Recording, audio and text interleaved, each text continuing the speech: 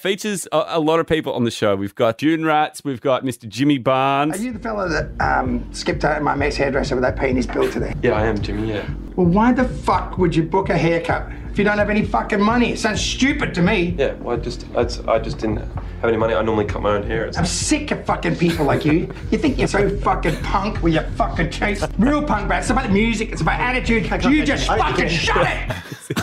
Oh, he goes off, doesn't he? Is that the first time you guys like properly met him? Like, how did that come together? Yeah, that was the day we shot. That was the first day we met him. Yeah. And Todd, you were friends with Jimmy's daughter. Yeah. Oh, Ellie Mae. cool. Well, I'd actually met him. I don't know if you know this or not, Jamie, but I'd met Jimmy Barnes at his family Christmas party randomly, like 6 years earlier. Right. Okay. That's just a little bit of a name drop. He wouldn't remember you. He from that, didn't remember me at all. No. But yeah, if I'm to truthfully answer your question, it wasn't the first time I met him. Right. Yeah. Okay, Todd. But anyway, yes, he rocked up and he was really sweet. He had the script in hand and he was sort of a bit nervous because he hadn't done a lot of acting before. And he had to go to a book. He's like, I got to go to a book signing after this.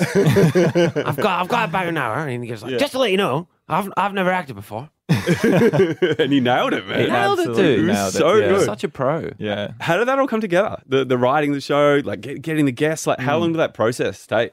It took a fair while for the second season in particular. It Okay, probably cool. took like about a year's worth of prep, really, overall. But I actually remember this is a bit of a side All good, man. We can if you go on don't a mind. tangent. But yeah. I actually remember we had written a version of the second season. It didn't have as many cameos. It certainly didn't have Daniel Johns or Jimmy Barnes. Yeah. And I was speaking to my friend Wart in Sydney, and she's this older lady who I used to drink coffee with in my suburb. Yeah.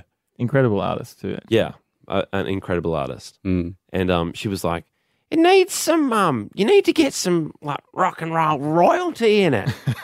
You need get Jimmy Barnes or She was like that, Yeah, and I was like, fully. I remember that call. I was walking down Cleveland Street in Sydney. Shout outs.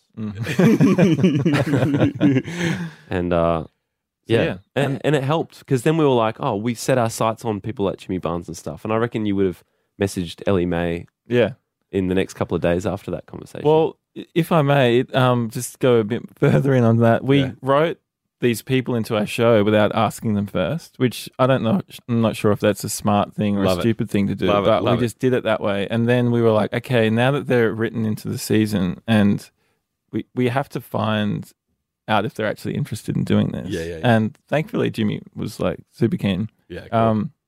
The Daniel Johns situation was really funny because we were like 2 weeks out from shooting. Yeah. And we didn't have him, we hadn't even spoken to him about it yet. Yeah. And Jamie and I were just sitting in this bar in Sydney and we were just like, how do we get this guy? Like, what are we going to do?